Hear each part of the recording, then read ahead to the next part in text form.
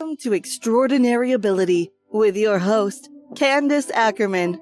Every episode celebrates foreign nationals with extraordinary abilities who qualify for O1, EB1, and IW visas. Learn how you may qualify, especially if you have been denied other U.S. visas.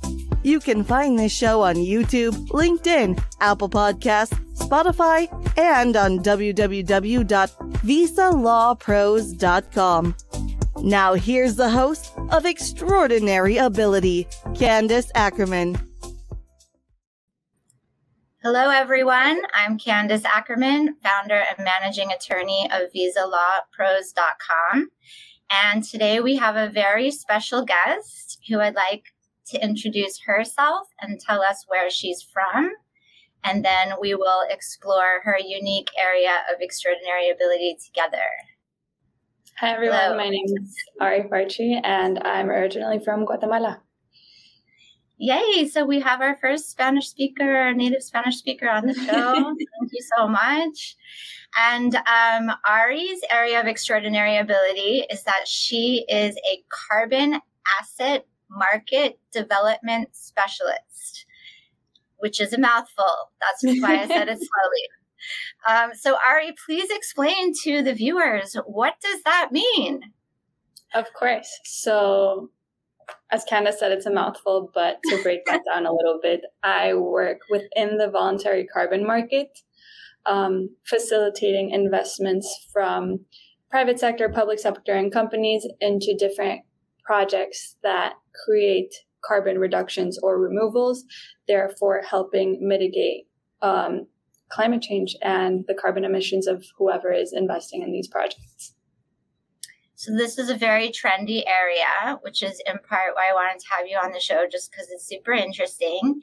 Please tell us, before we started working together and discussing the options for you and your case, tell us a little bit about some of the fun projects you did either at home or elsewhere around the world that garnered you the reputation of a specialist in this particular area. Definitely. So I've been working for a while in the sustainability and environmental space. From when I was an undergrad, I did a business degree with a specialization in environmental studies. All of my internships were geared towards sustainability. I even wound up one summer developing a complete carbon reduction plan for one of the companies I interned for, measuring their carbon footprint, calculating where their emissions were coming from, and planning how to reduce them. When I started working in the space of environmental finance, I discovered a fantastic niche in the voluntary carbon market. And what I do in this space is collaborate with developers of carbon projects and buyers of carbon projects to facilitate the investment or purchase of credits. And the type of projects that I work with are very much on an international scale. I work within the US. I work a lot in Latin America. We also work in Southeast Asia and Africa, helping finance climate action through carbon offsets.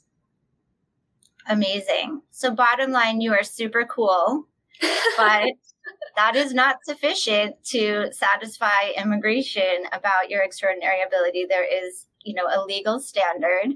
Tell us and the viewers, how did it come to be that we work together? How did you find me? What are the circumstances that gave rise to you needing to contact me or wanting to contact me? So after graduating, I had 1 year of OPT. And with my company, they were fantastic. They sponsored me for an H1 visa, but we ended up not getting the lottery. It was a really tough year. Actually, no one I know got the lottery that year. And it was a really scary moment, especially because I just had 1 year of OPT. And the space in which I'm in, there's a lot of work to be done in Guatemala. But I didn't think there were as many opportunities for me at that moment. So I really wanted to stay here and develop myself professionally. And I feel like the rug just got pulled from under me. I was crying in a park with my boyfriend because I was really stressed. And he told me, don't worry. I just heard of an amazing lawyer. Her name's Candace. She does fantastic work and she can help you find alternative ways to get a work visa that's not the H1 that you're qualified for, that will allow you to continue practicing and developing yourself professionally in the US. And that's how I found Candace. Amazing. So just to fill some people in who may not be so technically in the know about some of these letters that came up, OPT, H, lottery. So OPT stands for Optional Practical Training. When somebody is a graduate from a degree-bearing program in the United States, as incident to the individual's student visa status, oftentimes the individual will apply for and qualify for having 1 year. It's called Optional Practical Training, OPT, wherein you're allowed to be employed with any employer as long as it's in the genre of your field of study. And in fact, you're obligated to be employed within a certain amount of time within your graduation period so that you maintain that F1 student visa OPT status. But after a year, unless you're in a STEM field, which is science, technology, engineering, or mathematics, which you can have OPT, you're eligible to apply for extensions for up to 3 years. If you're not in a STEM field, your OPT period usually lasts 1 year. And during that time, many people try to transition from their F1 OPT status to H1B, which is for people in a specialty occupation where your bachelor's degree is a prerequisite for performing the job duties. And there is a lottery for those who have never held H-1B status before, limited to 65,000 spots.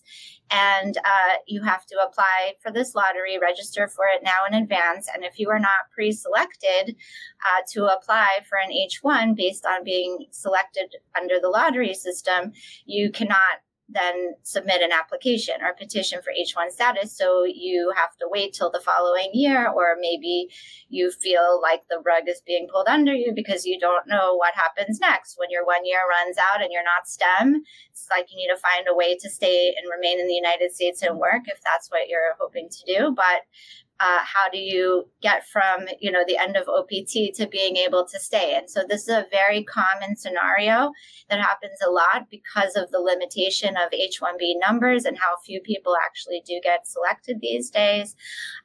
And so this is a common paradigm that I hear a lot, where I don't necessarily hear about the crying in a park bit, but but they come to me very anxious and nervous and hoping to find a solution. And many times, unbeknown to the individual, there may very well be an alternative option, which is what part of the purpose of this podcast is to showcase people who may not think that they qualify for an O, but turns out that they do. So this is a good opportunity. I mean, you did briefly mention, but what was your experience like working with me as we were brainstorming the options? Do you recall, what our conversation was, without getting into too many details or, particulars that may not be interesting to people? What were some of the highlights in terms of you learning that there might be an option that you didn't think existed before through our conversation? Definitely. So when I first read about the O, it seemed very specialized to performing artists or people with Emmys and Grammys, which I don't have. But I remember speaking with Candace, and she really walked me through the process of what the requirements are for an O. And even though I thought my area of expertise is a lot more analytical, working in finance, Candace really helped me realize and highlight what the more creative aspects of my job are, and help me work through how we can utilize those and highlight those to allow me to qualify and eventually, thank God, get a no.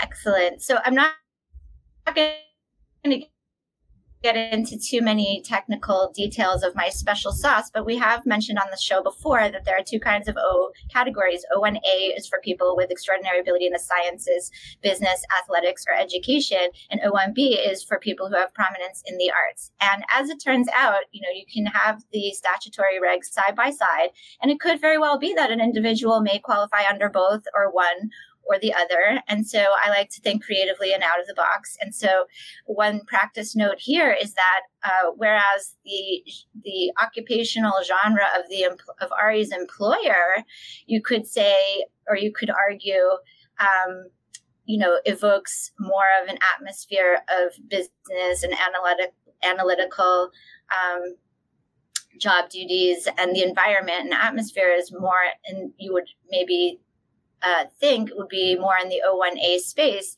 it turns out that eligibility really turns on the job duties and the function of the individual. So even if you're working in an investment firm, if your particular job duties involve ones that are creative in nature, where you design, create, or develop anything, it could very well be that it's worth examining whether the O1B categories apply to you. And so that's a sort of skeptical note that I get often, or feedback that I get often. Well, isn't that just for people who are painters and artists? I mean, the statute says artists, but really it's defined as any field of a creative endeavor. So, that's always interesting to explore. And many people that I've worked with, unbeknown to them, qualified either for O1A or O1B. And then that's just a consultation to determine which option makes more sense as a strategy practice pointer.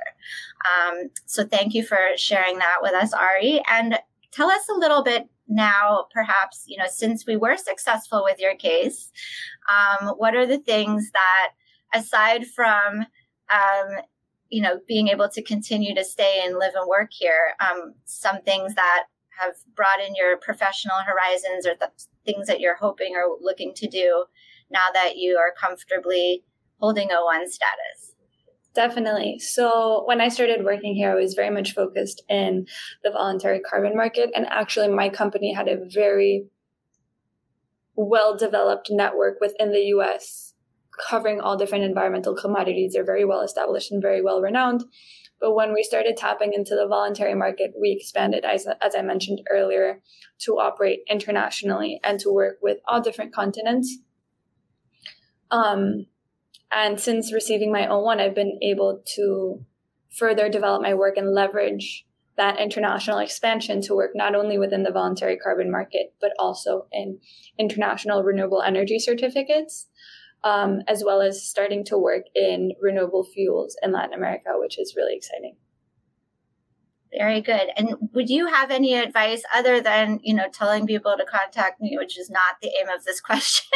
Would you have any advice for people who are, coming up on graduating, or they're in their OPT period now and they don't want to go cry in a park, but they want some guidance or consolation from somebody like you who's safely on the other side of their concerns or fears? What kind of advice would you give to people, other students, foreign national students who are perhaps similarly situated to you, and who are, a bit anxious about the process? What kind of advice would you give to these? Definitely. There's always options. So even when it feels like the rug's being pulled out from under you, there's always going to be options. I'm going to say this because I say this to anyone who asks. Candace is fantastic. She really helped present me with all the different options that were available, and we chose the best path forward. There's different visas that you've never heard of. I'd never heard of the O1 that you can apply for. If you're Mexican or Canadian, there's different options there as well. You can always go back to school and study. So it's okay to be anxious, and it's okay to be nervous, but just know that there's options, and give yourself the grace and the time to explore those before you give up. I love that. Very inspiring. And also, it is very case by case. So just because I was successful with many people doesn't necessarily mean that every person has a case. You have to examine each situation anew on the merits. It doesn't have to do with where you're from. I don't believe that the officers at immigration are prejudiced, based on any nationality. It doesn't matter where you are from or what you've studied necessarily, as to whether or not you meet the criteria either for O1A or O1B.